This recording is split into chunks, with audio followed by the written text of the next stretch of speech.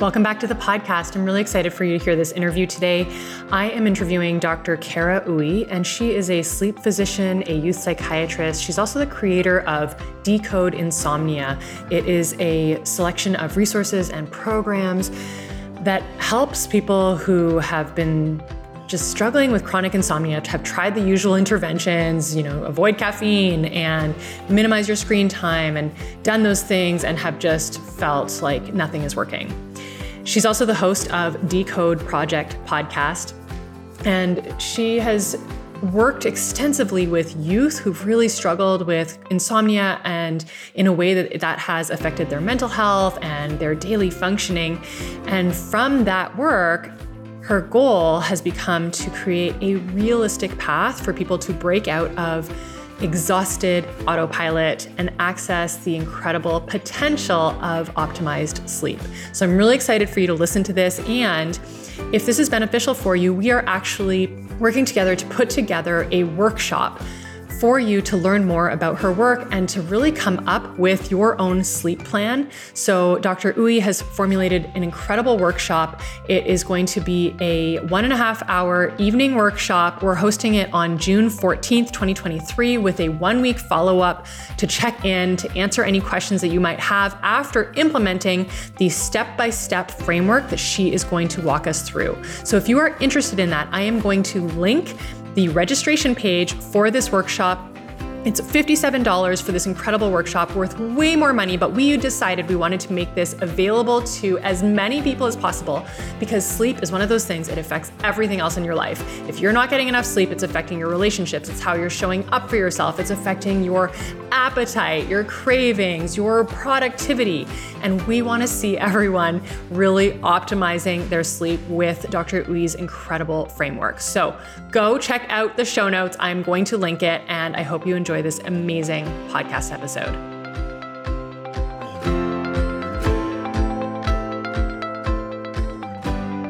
All right. Thanks so much, Cara. I'm so happy to have you on the podcast. So we have Dr. Cara Uy, and I am so excited to talk about sleep and all of the amazing work that you are doing. Maybe you can just start by telling us a little bit about how you got into this area and what you do. Absolutely. Well, thank you so much for having me. So just to give a little bit of background, I am trained as both a child and adolescent psychiatrist and a sleep physician. And essentially, I stumbled upon sleep at the end of my psychiatry training. I attended a lecture and I was just essentially blown away by how interested I was in it. And I started to do a bit more training and incorporate some of the strategies into my work. So the non-medication strategies that we have for insomnia. And I essentially just realized I had been missing the boat. Like I had been asking about sleep in my psychiatry training, but I think not putting enough value in it and really just not being aware of all of the tools that we have available. So I started using it in my work, both in psychiatry and also in sleep medicine, and just was amazed by how the results I was seeing. And, with sleep, it's something where you can intervene and you can see change quite quickly. In psychiatry, I'm very used to waiting a while or seeing change over the course of typically months.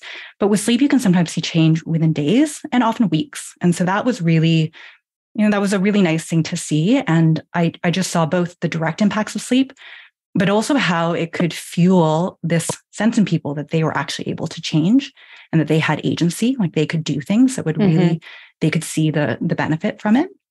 And so after that, I went in and I did more training in sleep medicine and then have really veered into working specifically in sleep medicine, in particular with teens and young adults. And I help them with insomnia and sleep timing issues. That's awesome. And it's so interesting for you to say like that you actually see change quickly, because I'm going to jump right in. What I hear often from my clients who are struggling with sleep issues and insomnia is that they've like tried all of these things and they've tried, 3 different medications, and then it's been years, and that there's a sense of like learned helplessness, which I also see in what I do, for sure. and like kind of hopelessness around sleep. So I think that's actually really encouraging to hear that it can be quick change. Absolutely. And I will say it's quick change for some people if they are given the right. I always talk about the recipe, right? So I think what you just said about I've tried everything and nothing works, that is the number one thing I hear over and over again. And I will talk to people a lot about how we are given sleep advice that's typically in the form of a sleep hygiene handout or something like that, right? People will go and Google advice. And I always talk about how sleep hygiene handouts are typically not very effective, at least for the people that I meet with, but they can also do harm. And so the advice on there is not necessarily bad. It's good advice. It's just that it's a lot of stuff that needs to come together. And so, especially when you're tired, right? And you're not feeling so sure that any of this is going to be helpful because you've heard it all before, it's really hard to implement. And then if you actually you take each of the things on that list, they're hard things to do, right? Wake up at a consistent time, get off your phone an hour or two before bedtime, cut out naps, right? That's really hard to do if you're exhausted. And so I find that it's not actionable. People can't realistically put that together. And then the harm part is that then people associate or they derive meaning from that. Like they've tried this, it hasn't worked. And so they start to believe that any sleep advice is not going to be helpful for them. Or the other common thing that I hear is that they're just not able to change. So a lot of people start to identify as I'm just a bad sleeper and nothing's going to help. And so I'm sure you're very familiar with those types of thoughts, but that's a real barrier to be able to then being able to even want to try anything else, nonetheless, take consistent action, right? To be able to see benefit. Yeah. You're so right about, these things that are really hard to do. It's funny because they're so simple, right? And it's like, get off your phone an hour and a half before bedtime. It's so simple. It's like not a complicated thing, but it's so hard to implement. And I'm kind of laughing to myself because we have a sleep hygiene handout and it like says all of these things. And I'm thinking about myself and how challenging that is for me to implement. And I've been wanting to work on my sleep for a while. So where do you start then?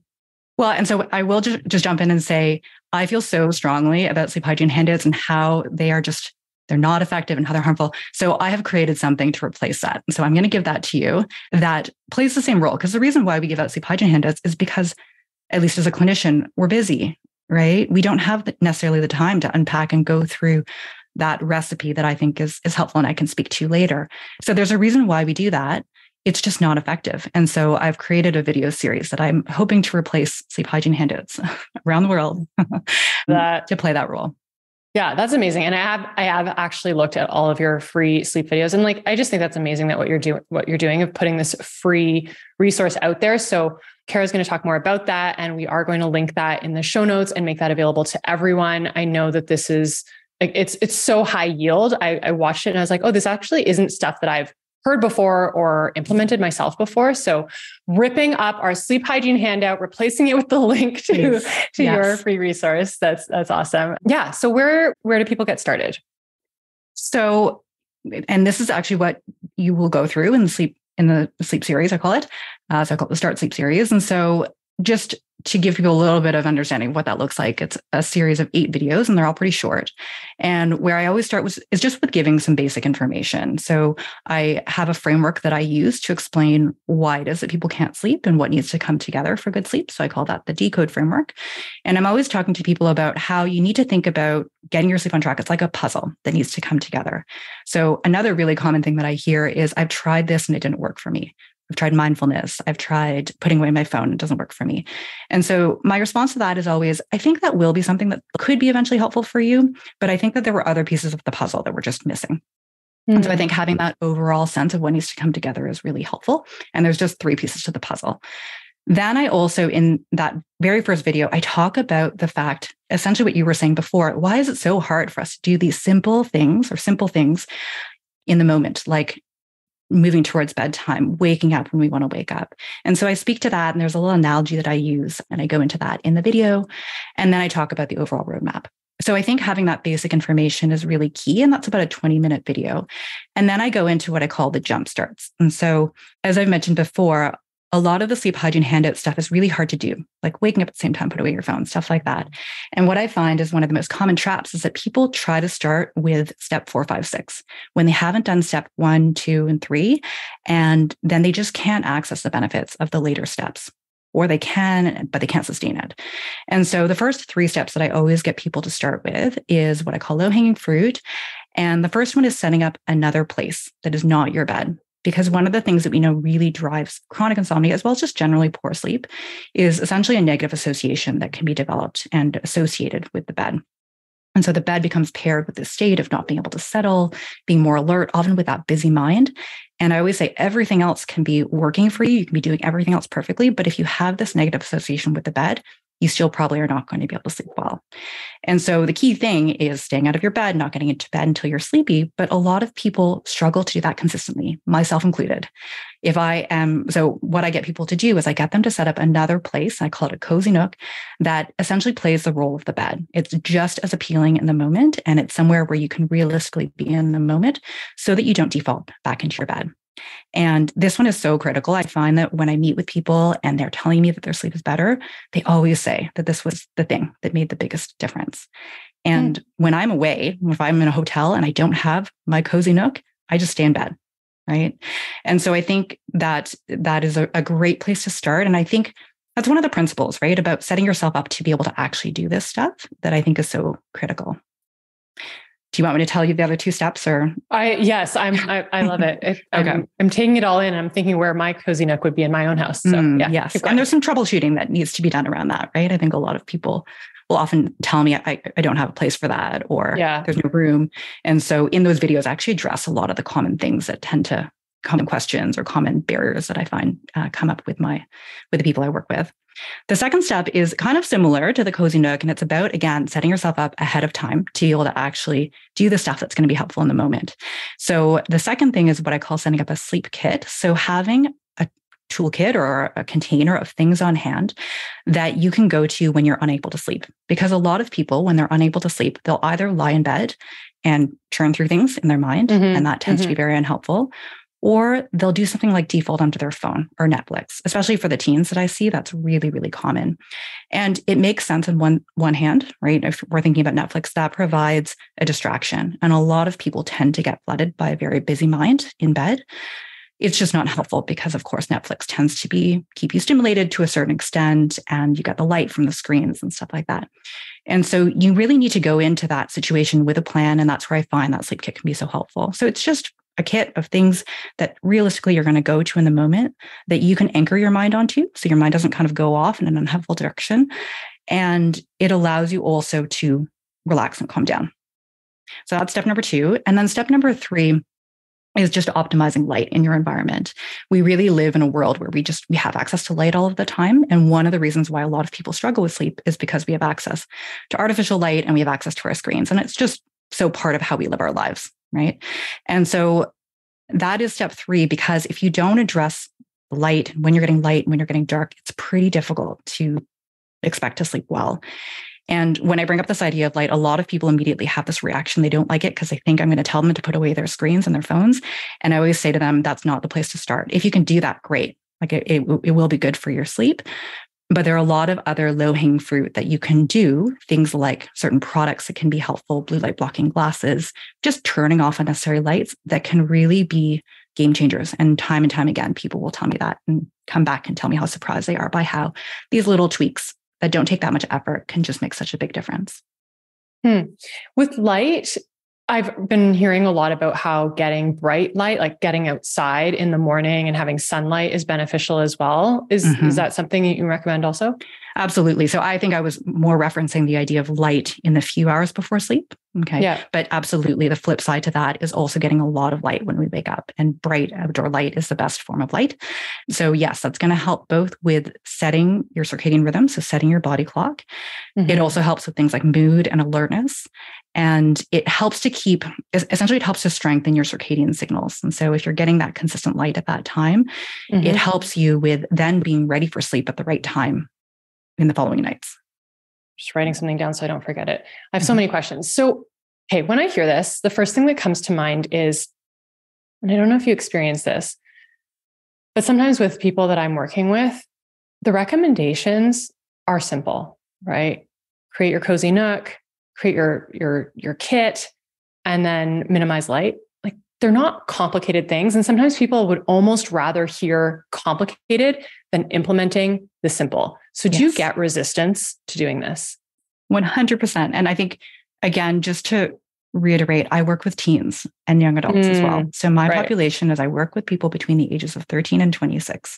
And I will say, once you get into 21, 22, it's a completely different situation. But especially, I would say, for the 14, 15, 16-year-olds and older teens as well, sleep is not something that they typically want to do. And so I find that they need to have a really compelling reason to want to engage in this work. However, I really have tried to divide out my recommendations and the resources that I've created to put the low-hanging fruit at the beginning. So that even if I'm seeing teens and they're mostly just not interested in some of the, more in-depth work that I do around chronic insomnia, they at least can hit at that low-hanging fruit and not be falling into like the major traps that people fall into that are relatively easy to fix. But yes, absolutely. I think so much of what I've created and a lot of what I've done has been created in that context of most people actually don't want to do this, even if they're telling me they want to. Below the surface, there's a lot of ambivalence. Yeah. You talked about the compelling why, and that's a lot of, we do that with our clients as well, as really searching for their compelling why for making change and improving health. So how do you do that work with your clients, is of finding that why? So I think it depends on if I'm just meeting with people initially or if I'm working with them in the context of a program. So when I meet with people initially, I just ask them, I actually have a questionnaire that I have people fill out beforehand. And on that questionnaire, I ask things like, is sleep a problem for you? And is it something that you're wanting to learn more about and something that you're wanting to address right now? Because I find that those two questions and the answers to those questions, and I get them to answer that out of a scale of 10, it really colors how I'm going to speak to people and how I think I can best engage people and move forward with them. But often I'll just ask something like, if, first of all, is this a problem? Is it something you want to address? And if sleep looked better, what would your life look like? What would be different? Yeah. Why does this matter to you? So I'll just say questions like that. And often this is after we've had a conversation and I get to know them a little bit. But I think just simple questions to tease apart what's actually important to you. Because I think, again, I know that this isn't your audience, but for me, I'm seeing teens and they're coming in with their parents. And often the parents have a very different agenda. And teens are often saying things in the moment that maybe they think I want to hear, or their parents may want to hear, or the opposite, right? They're wanting to do the opposite of what their parents want them to do. So I think just hitting a simple question like that can be very helpful. When I work with people in terms of more of a program, I use something called the Big Three to use something like that. So essentially by having through conversation, by understanding maybe really powerful moments for them or relationships that are really important to them, we tease apart what are their big three values. And this is something I use in my own life because it's just simple. When you have three things to make a decision, you don't want to have 10 things, right, that you are basing your decision off of. When making a decision, let's say in the moment as to whether to go to bed or not, does this align with my big three of how I want to live my life and who I want to be as a person? Yeah, I love that. I think this kind of ties into what you and I are both really aligned in, is that you use sleep, and I want to talk more about this, but you use sleep to teach people that change is possible. Can you talk more about that? 100%. Yeah. So I think maybe, can I tell you about, I always have one patient in mind that I think just represents why I do this work. And so this was fairly early on. And this was a teen who was really struggling. She had been out of school for a couple of years because was really struggling with mood and anxiety.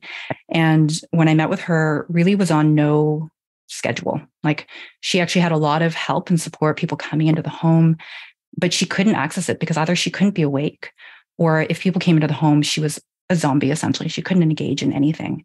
Wow. And so when I started working with her, it took a few sessions, but not that long. And I taught her some of the principles around sleep, and really, we implemented some pretty simple strategies. And by maybe the third or fourth appointment, things were completely different. She didn't have insomnia anymore. And because she didn't have insomnia, she didn't have all of this time awake in the middle of the night when a lot of the anxiety and mood and really, really difficult stuff would come up.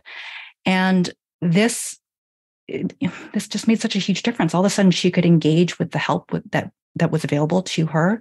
Wow. And that thing I was mentioning before, that the mom talked about how this was the first thing where they felt like there was some forward movement and there was some hope, right? That things could get better. That learned helplessness that you were talking about is so prevalent in the teens that I see, but of course others as well. And so, even though they knew that this wasn't the start, or this wasn't the whole journey, this was a really great jumpstart, right? It was a way of being able to have that first change, get confidence from that, get energy from that, right? Get time back from that. Yeah. And then also learn other things. Like I always talk about how I really think everything you need to learn in terms of being able to do hard things and change, you can learn in the context of getting your sleep on track, just as I know you can learn in terms of what you do too. And I just think that sleep it's a good first change because it's a quick change. We have really good strategies. It's a problem for so many people. And it's just an easier arena, at least for the people that I meet with. Sometimes it's that people don't want to talk about their depression or their anxiety, but they're willing to talk about their sleep. And so I think it's like a little, it's like the playground. You can kind of learn this stuff in an easier arena, and then you get to translate that stuff to the quote unquote harder stuff. And that's why I do this.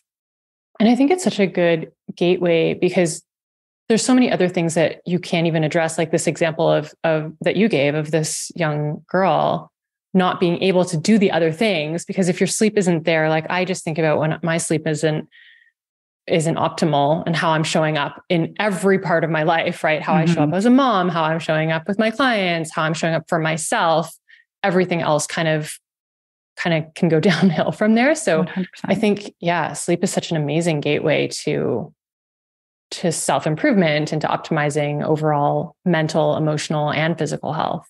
And I like to break things down into simple frameworks. If you haven't noticed, I love it. I like to have little simple ways of remembering things. I think, again, born from the fact that I just meet with a lot of really tired, ambivalent teens. And so I need to make it really simple.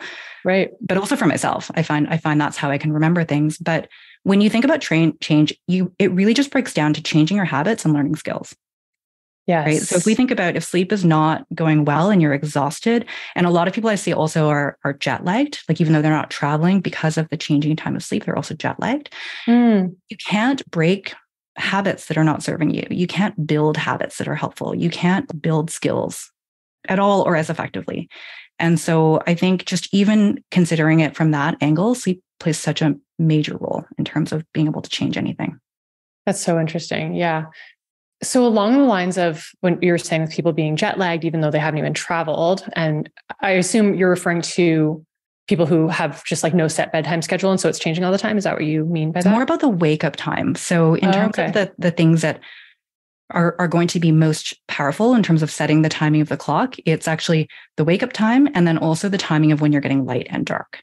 And so this is something that plays out all of the time in almost every teen that I see, but I think it also applies to adults. When you have a change in your wake up time that's more than 2 hours, you can develop what we call social jet lag, because essentially you're getting that wake up time and that timing that you're getting your first light shifts back and forth. And so the analogy that I like to use, and this is what happens in teens, is that teens often have to wake up at, let's say, 7:00 on weekdays. And then on weekends, when they have the freedom to sleep in, and that's more aligned with their circadian rhythm, and that's also what all their friends are doing, they sleep until 12, and many sleep much later than that. But that's a 5-hour shift. And so the analogy that I use for that is it's like taking a flight from Toronto to Hawaii on Friday and then flying back on Sunday. So what would happen if you did actually go to Hawaii is that you would be on Toronto time for a few days at least, probably a bit longer than that. But then you would adjust, right? If you got the right cues on Hawaii time. And then you'd be on Hawaii time, you'd be okay. But while you were shifting, you'd be jet lagged. And so what happens when we're jet lagged? We don't want to sleep at the right time. We're tired. We're sleepy. We're definitely not functioning at our best, right? Cognitively, we can physically feel unwell. And then also people get depressed and have more difficulty regulating when they're jet lagged. But we just don't typically associate that necessarily with jet lag because it just resolves and goes away. But a lot of the people that I see, because they're going back and forth every single weekend, they end up essentially stuck in this chronic state of jet lag, of social jet lag. And so it's very difficult at that point to tease apart, what is this particular issue around fatigue or depression? Is that because of the sleep pattern, or is it because of the other things, of course, that can contribute to that? What I've found is that there's a spectrum. Sometimes that stuff all just quiets completely when people are sleeping on a more regular schedule. Other times it's just that things get better. But of course, there are other things that are driving those types of symptoms or things that you're seeing. And so for your patients, how do you get the buy-in to be like, hey, it's Saturday morning and you should wake up at 7? How do you start with that? I'd be really interested. So I think they need to trust that I'm not going to just give them the same advice, and I'm not going to I'm not going to lecture them. I'm not going to give them advice that's unrealistic. And so I think it comes down to meeting people where they are. Right. And so if that means that I meet with a teen and they're not interested at all, I may not even talk at all about sleep. And I might then just give resources to parents. I have a whole bunch of podcasts and handout cheat sheets and stuff like that for parents about what they can do behind the scenes. And I try to essentially, I think about how can I leave the door open so that I'm not that adult telling them to do stuff that they don't want to do. And they'll come back and they'll engage either with me or just engage with my resources. So that's also why I just put stuff out there, right, videos and podcasts and stuff like that, so that they can go and stumble upon it themselves. Because I think that's another thing, right? As opposed to feeling lectured at, you're going and seeking out that information. I think that makes a big difference. If people are a bit more interested, then I really try to get them those quick, early, easy wins, right? And so that's some of the stuff that we've talked about, the jump starts. I think those are things that are realistic. They don't need to take that long, and they can just have a really powerful impact. So I should say those 3 things that I mentioned to you earlier, sometimes that's all I start with people at the beginning. And they have the video series if they want to go and consume more. But sometimes they'll come back and see me a couple of weeks later and their sleep issue is gone. Like it's just nothing else needs to happen because they've addressed those first 3 things. And then they naturally can actually fall into the other habits and behaviors that tend to be helpful for sleep. Okay. So help me understand this. So you create your cozy nook and you have your kit and you're trying to minimize light. So let's say you're not sleepy yet. So you go to your cozy nook. Do you just kind of you engage in those calming activities until you start to feel sleepy and then you go to bed? Or how do you walk that out? So that's what I would recommend in the moment. So I think we can divide recommendations out to what can you do beforehand to set yourself up for those moments when you can't sleep, and then what can you do in the moment.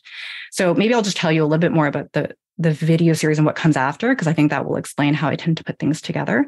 After those jump starts, I have people essentially create simple routines. And I call that putting the tricky moments on autopilot.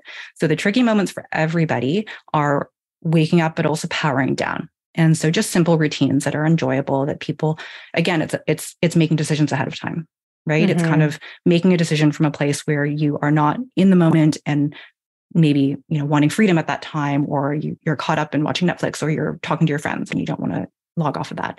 So that really can help. And I know you talk a lot about that, that concept too, right? Yeah. So there's the stuff that's set up, and I don't want to go into this too much, but also making sure that you're trying to sleep at the right time, because a lot of people will fall into this trap of trying to sleep before it's time for the body clock, essentially. Right. And there's an important concept to know about that. In that window, that kind of couple hour window before your body's actually ready for sleep based on the timing of your clock, it's called the forbidden zone. So this is a period of high alertness when it's actually next to impossible to sleep. And so a lot of people will refer to that as their second wind. They're exhausted all day and then they get all their energy at that time. That's when a lot of people want to be productive and creative, especially in teens. I heard this term recently, apparently on TikTok, there's something going around called midnight motivation. So, I think, let me just go through it stepwise. So first, you need to make sure it's the right time. There's also the homeostatic drive, right? Like if you haven't had enough time awake or you haven't been active enough. So there's a setup. And then in the moment, essentially, yes, you want to address anything that might be keeping you alert and activated. And I talk about something called sleep blockers. So all the things that can kind of keep us from powering down. And then once you've done that, you want to stay out of bed. You want to stay in your cozy nook. You want to engage in activities that are going to be enjoyable enough that they hold your attention, but not be activating. And then you wait until you're sleepy. And then that's when you want to get into bed so that you're not, again, fueling that negative association with the bed by spending a lot of time awake. And do you recommend that people work towards a certain bedtime? I do. I mean, ideally, if you're waking up at the same time, ideally, you're also going to bed at the same time. However, the downside to that recommendation is that people think that they have to be in bed at 10 o'clock, no matter what. If your body's not ready for sleep at 10 p.m., or if you're not powered down, it's not helpful to go to bed at 10 o'clock. So you both want to align when you're getting into bed with when you have the potential for sleep based on the timing of your clock, and then also how much pressure or drive you've built up for sleep. And then you also don't want to get into bed until you're feeling as if you're on the edge of sleep to address that negative association with the bed. Right. So, but as people are implementing this and they're practicing not lying in bed and stuff like that, is there a time of day for the standard person who, let's say, has to get up at 6:30 or 7 o'clock in the morning? Right. Sorry, I got a little derailed. So yes, ideally, if all of the other practices are in place, you're kind of waking up at approximately the same time, then yes, targeting a similar bedtime is a good practice. And so then it's a matter of how much sleep does your body need and the timing of when you wake up. So yes, you can essentially do the math. If you have to wake up at 6 o'clock and you're somebody who does well with 8 hours of sleep, then yes, setting that target of 10 o'clock or even 9:30 would be a good idea. Okay. You know how there's people who are like early birds or they're night owls? Is there one that's more ideal than the other? There's, the whole in entrepreneurship and stuff, business people are always like the 5 a.m. club and like everything happens. You're like you're a more successful person if you wake up at 5 a.m. Is there any truth to that? Is there any benefit to that? Can you talk about that? So I think it more has to do with what aligns with the day-to-day and kind of what society dictates. So I think in the way that our society is set up, being an early bird tends to be beneficial. Right? So I think there's a few things to consider. There's kind of what is your natural tendency? And I have a story about this for a second, because I used to be a night owl and I am a complete morning person now. So I'll tell you about that in a second. Okay. So it can change, and it changes with age as well. So there's kind of that piece of it. And then there's also just, what do you think is going to fit into your life consistently? Right. So I would say, let's say an entrepreneur, if they have complete control over their schedule and they tend to truly be night owls, then sleeping on a later schedule, I think, is fine. So long as you can generally maintain that consistency. If you are somebody who just, your work starts at a certain time and you have to be up at a certain time, then it's going to be more beneficial overall to be able to shift onto an earlier schedule. I say that knowing that that's difficult though. So I don't want anybody to think that I'm saying that lightly. I think, again, it tends to be more beneficial if you are an earlier person, if you happen to be one of those lucky people, because it just aligns better with when we typically have to be at work and wake up for kids and stuff like that. Yeah. Yeah. How did you shift? Okay. So I used to be known as a night owl. Like in med school, people knew I would come in, I would miss the first class. If I was there, I just wouldn't absorb anything. I had a reputation, and luckily I was able to get through med school. Obviously it was fine, but I was a night owl even up until maybe, let's say 2 or 3 years ago. It was during the pandemic. And I realized, I was like, I'm asking all of these teens to wake up probably 3 hours before they naturally want to wake up right now, based on the current timing of their sleep. So I'm asking them to shift earlier. And I think I need to do this myself, right? I was waking up at that time, probably at 7, but I challenged myself and I said, I'm going to start waking up every day at 5:30. And I can tell you a bit about how I did that, but I was able to do it. And I essentially discovered that 5:30 in the morning is my favorite time of the day. It's quiet. Nobody bothers me. I can get so much work done. I sit here with my coffee and I love it. So I'm now a complete morning person. Everybody knows that about me too. So it's doable. There was a study done with teens where, because teens are naturally more night owls. And then because of the way in which our world is set up, just with the access of light, because one of the things that shifts the clock later is all the light that we're getting in the evening and then not getting enough light in the morning and during the day. So they took these teens that looked like true night owls and they brought them camping for a few days, and they all were able to shift earlier. Now, there are some people who truly are night owls and they're going to be resistant to shifting, but a lot of it has to do with our environment and the cues that we're giving the clock. Yeah. So interesting. When you were shifting, because I'm actually thinking of some clients right now of mine who are trying to make themselves more into morning people. Do you wake up earlier first, or do you try to go to bed earlier first? You wake up earlier first. So I will say I have given a workshop to teens and their parents about how to shift the clock earlier before school. So in terms of the tactics, I can go through them quickly right now, but in terms of the tactics and the how to do it, there's a workshop on my website that people can go and access freely. But what you want to do is, because I mentioned the wake up time and the light in the morning, that is how you're going to cue the clock. And so you do need to start waking up at a consistent time. And then you can do it a few ways. I typically recommend that people try to gradually advance the timing of the wake up, maybe by an hour every day, because that's how quickly the clock can typically shift, about a day for every hour that you need to shift. But as you're shifting, your clock doesn't shift immediately, right? So if you wake up at, let's say, at 6 o'clock, it doesn't mean that your body is going to be ready the next night at an earlier time. You might be a bit more tired because you've been awake longer, so you've built up more drive or pressure for sleep. But you actually, if you go to bed earlier, you're probably going to hit your forbidden zone. And so you're just going to be alert at that time. So you kind of need to wait. You will eventually start getting sleepy earlier if you are consistent with that wake up time, but you don't want to expect that immediately. So it's all about the wake up time. And then at the other end of things, you're just adhering to those rules about not getting into bed until you're sleepy. and winding down and stuff like that, right? You don't want to just be staying up and doing other really activating things. So we've talked a lot about the importance of consistency. I hear from a lot of shift workers and have a lot of clients who are shift workers struggling with sleep and their weight as well. Do you have any suggestions for how people who have to change their shifts and their sleep schedules can optimize that?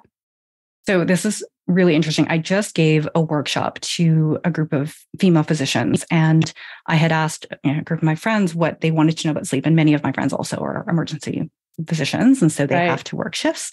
And so I actually don't work that much with shift workers, to be honest, but I decided I was going to crack this code. And so I think the problem with shift work is that it's not an optimal situation. So you kind of have to work with what you've got. And I actually think there's a parallel here with the teens. Like I always say, teens can't expect perfect sleep just because of the way things are set up with school times and their clock and things like that. So they're starting with that understanding that you can't make it perfect. And of course, I think everybody knows that, but you can improve things. Like there are certain things that you can improve. So the way in which, and so what I've done actually is I asked one of my friends for her schedule just for a week. And I told her, okay, I'm gonna crack the code and I'm gonna try to figure this out. And I've put together this cheat sheet, and it's just a first version. I don't even know if it's helpful yet, but I've given it to a few people to try out, and they're going to give me feedback. And eventually I will put this out there and share it with others. But a lot of the same principles that we use for good sleep are going to be helpful for shift work, right? In terms of timing of sleep and having ways of automating or making decisions ahead of time so that it's easier for you to power down, so that when you do have the opportunity to sleep, it's more likely to be able to sleep well. Also, things that are going to help you be able to make the best use of your time during the day. So, sorry, there's a lot of advice. I'm trying not to get into the weeds too much, but what I would say is overall, trying to, even before you get your shifts, there are things that you can do to make it easier, right? And I know that this is not always realistic, but if you can try to have at least a batch of shifts that are around the same time, that's going to be a lot easier as opposed to shifts that are moving around all the time. If you have shifts that are gradually getting later, that's also going to be easier because it's easier to stay up later as opposed to force yourself to go to sleep earlier. And then the other thing that can be helpful is trying to ask for shifts that are more aligned with your circadian rhythm. So if you tend to be more of a night owl, then it typically is better for you not to do the morning shifts, but rather do the evening or even overnight shifts. And then if you're a night owl, if you can, getting more of the day shifts are going to be better. Again, because it just aligns more with what your natural tendency is. And then I have this process, and we'll see if it's helpful, but I get people to log their sleep in a very particular way that's very visual. And so I essentially took what I use with the patients that I work with, the people that I work with, and I tried to do that in the context of shift work. And so I don't know that I think visually I can't really explain it very well, but essentially trying to carve out a window for sleep, which is when you're going to target your sleep, and then try to adhere to the best practices around optimizing sleep, and then figuring out where you're going to have to build in some flexibility, because obviously there's, you're working with a lot more when you have shifts, and then you're also having to balance, often being a parent or just all the other responsibilities that you have outside of work. Right. Yeah. I hear, I'm kind of pulling out some of the principles, and I think that pre-planning, right? Like that there's pre-planning that comes into so many things when we're dealing with optimizing human behavior or like human behavior change, right? And it kind of translates to whether you're dealing with your eating habits or you're dealing with weight or you're dealing with so many different things. It's really interesting. For sure. A lot of my clients struggle with revenge bedtime procrastination. Yeah. And I think this is a mindset thing, right? So there's I always think there's the actions, right? There's the do's, but then there's the whole mindset behind it of well, what do you do when you know what you should be doing, but this is your time because you've been with your kids all day, or, you've been working and you have this time. So how do you address that? So this might be a good time for me to introduce the analogy that I use or the model that I use, because really everything, it's in that very first video. And then if you really get into the program that I've developed for chronic insomnia, everything hinges around this. And so the analogy is, if you think of yourself as a biker and you are halfway up a hill, you can go uphill, and that's a harder route to take. And the moment you're going against gravity, there may not be any path, you may not have gone up that hill before. So it's harder in the moment. And then you've got the other path, and that's like a smooth downhill ride. right? And it's maybe a concrete path and you've got friends going down that path with you and it's really carved out. It's really familiar. And so pretty much every tricky moment, and I think you probably apply this to you, I think you can absolutely apply this to what you do as well. Yep. It's kind of like that, right? In the moment when it's time to power down. And I am not immune to this either. Absolutely. We want freedom at the end of our day. We want some control over our time. And so just continuing to, do any number of things, scroll on our phones, watch the next Netflix show. All of that stuff feels like the downhill path, right? Like that smooth downhill ride. And putting that stuff away and doing the things that can help power you down, it's like going up that hill. So what do I recommend? I think, again, going back to that idea of making decisions ahead of time really makes a big difference. So I think just even making a decision about what time you're going to target going to bed, a lot of people just don't do that. It's actually, and I don't fault anybody for doing it, but that's a really simple thing. I always compare it to, I will sometimes just put things in the oven, just assume I'm going to remember them, but every time I do not, right? Every time I break things. And so just simple things like that, making a decision. And then it might be a matter of building out a simple bedtime routine. So you know exactly what you're going to do when your alarm goes off. And then even taking it further, sometimes chunking out your time in the evening, right? And part of that, I think one thing that's very helpful is, why do we procrastinate? It's because we don't feel like we've filled up our cup, right? We don't feel like we've had that freedom. So what are the things that make you feel that way? And can you schedule those things earlier in the day so that you do feel like, even if that's just the one thing where you've had control, maybe you've been able to do a little bit of self-care or whatever it may be, you have that. And it makes it a bit easier, I think, to shut things down and move towards bedtime. So yeah, so I think there's that, making those decisions ahead of time in terms of the schedule. There's also just shaping the environment. So I always get people to talk, like, what are I call them the away moves, right? Or the things that bring you downhill or the downhill moves. So what are those key things for you? And then how can we apply habit principles to that? How can we reduce the triggers? How can we make that stuff harder to do? How can we make that stuff less rewarding? And then what are the things that you do want to do? And that's typically what I just said, right? Maybe the stuff that you're doing in bedtime routine or your evening schedule. And how can we also apply habit principles to that? How can we set alarms to remind ourselves? How can we make that stuff easier to do, like preparing a sleep kit ahead of time so that it's just there and ready for you? And then also, how can you reward yourself? And so there's lots of different ways of doing that. Again, I'm sure you're very familiar with these types of things, but that might be something simple like just giving yourself a check mark. Or the other thing I do is I will reserve certain books or articles that I don't let myself read during the day. And then I get to do that right at the end of my bedtime routine. So that's a little treat for myself, waiting at the end of the bedtime routine.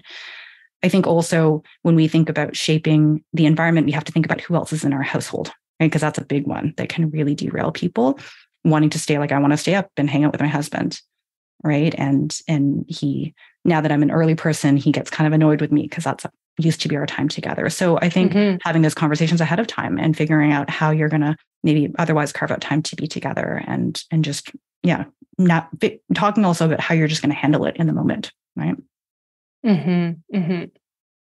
It's so interesting because everything, as you're saying it, is there's so many commonalities with what we teach. And I think what it boils down to is it's applying principles of habit change, right? To whatever area of your life you're trying to optimize. So yeah, I think it's so interesting to hear it from your perspective and like applying these same principles that we teach for eating behaviors and overall physical health behaviors to what you do with sleep. So for sure. Awesome. I was just listening to your podcast episode where you speak about your new course around late night snacking. Yeah. And one of the things that you talk about is setting yourself up earlier in the day by not restricting during the day. And that's what I'm talking about in terms of making sure that you've done certain things during the day so that you actually can realistically expect sleep at the time that you want. Right. So that's stuff like maybe shifting the timing of your clock, waking up earlier, avoiding naps. So those are things that are going to dictate when your body is ready for sleep. So absolutely, there's parallels. And that's, I don't know, I tend to think in this way. I tend to think in models and analogies and frameworks. And I think, again, it comes back to what you were saying earlier, sleep and weight management and eating. These are all just examples of change and hard things. And it just kind of depends on what flavor you want and what you need right now. And it's just a vehicle for being able to learn this stuff. Yeah, that's so powerful. I really appreciate that everything, like the work that you're doing, doesn't involve, just prescribing Zopiclone or melatonin or, whatever. Do you think that there are some people who will just need pharmacotherapy, or can the majority of people manage with these behavioral interventions? Like, how do you see the two working together? Mm-hmm. I think more people can manage without medication than what is currently occurring. I do think there's too much prescribing. However, I do also think that medication can absolutely play a role. Mm-hmm. So the way in which I think about medication is that it's kind of like a cast when you break your leg, right? Initially, at the beginning, especially if you haven't been able to have any success, or you're just not able to stay as consistent for all of the reasons for why it's hard to stay consistent with certain things, and you need a bit more support, that's what medication can do. There are a lot of reasons why medication is definitely not a good idea in the long run. But I think we have to, I don't know, I'm really realistic. And I think we have to consider that you're trying to make these changes and things are not always going to be ideal, right? We have to consider the whirlwind, like all of the other things that are going to make it difficult to take action. So that's my take on it. I think it plays a role. I think it always should be used in conjunction with all of the other non-medication strategies we have, because they're really effective and they work really well if they're implemented in the right way and put together in the right way that, again, is realistic to engage with. Yeah. So good. I'm very aligned with, the overall philosophy. Okay. This has been so amazing. Is there anything in closing that you think would be really important, or that we didn't cover in regard to chronic insomnia and the work that you do and what you teach? I guess the other big part of what I do is I'm a podcast host, as you are. Yes. And I think, again, this speaks to what we were talking about earlier, but the podcast that I have, which at this point is more directed at my fellow colleagues and professionals, is not about sleep. And it's about these concepts of change and all of the things that go into really moving the dial and being able to change and what gets in the way. And so I guess I would just say that, again, I'm such a strong believer in the fact that sleep is such a great place to start for so many people, because it's just a really great first example of change. And so if you are somebody who, maybe had similar thoughts to what we were talking about before, about I've tried everything, nothing's worked, I think just trying one more time and seeing, if things were put in the right way, I really believe that people are able to sleep better and then learn so much from doing that. Yeah, so good. Okay, so where can we find your podcast and share your website, share all of that? I'm also going to put it in the show notes for everyone. Sure. So I think for simplicity, the easiest place is to start with that start video series, and that can be found on my website, decodeinsomnia.com/start. And then if there is anybody in the role of the professional helping other people with sleep, I've also put together a toolkit that I call the Start Toolkit that essentially helps professionals with really easily integrating sleep into their work. So, I've talked all about the power of sleep, but I also am very aware that other professionals don't necessarily have the bandwidth to go into it in the same way that I do. So I've created a number of tools that I'm hoping are just very, very almost effortless to integrate and get out these ideas around sleep and how it's a great first change and how it's much more doable than a lot of people think. Okay. Everyone needs to go and check out Cara's tools, because I've looked at them. They're not just like, basic, like you've done such a good job. Your production quality is so good. I'm very impressed with it. So decodeinsomnia.com/start is where everyone needs to go. I want everyone to check it out, because you've got such valuable resources there. So thank you for all of this work. Like, you've worked really hard at this. Thank you for putting it out there. Thank you for coming on the podcast. This has been really, really helpful. And I know it's going to benefit a lot of people, and it's different strategies than what we've heard of, like reduce your caffeine and, those basic things. So this has been wonderful. Thank you. Thank you. It's such a pleasure to talk to you today. Yeah. Amazing. Thanks for joining me today. If you enjoyed listening to the High on Life podcast, please take a moment to subscribe, share, and review it on Apple Podcasts.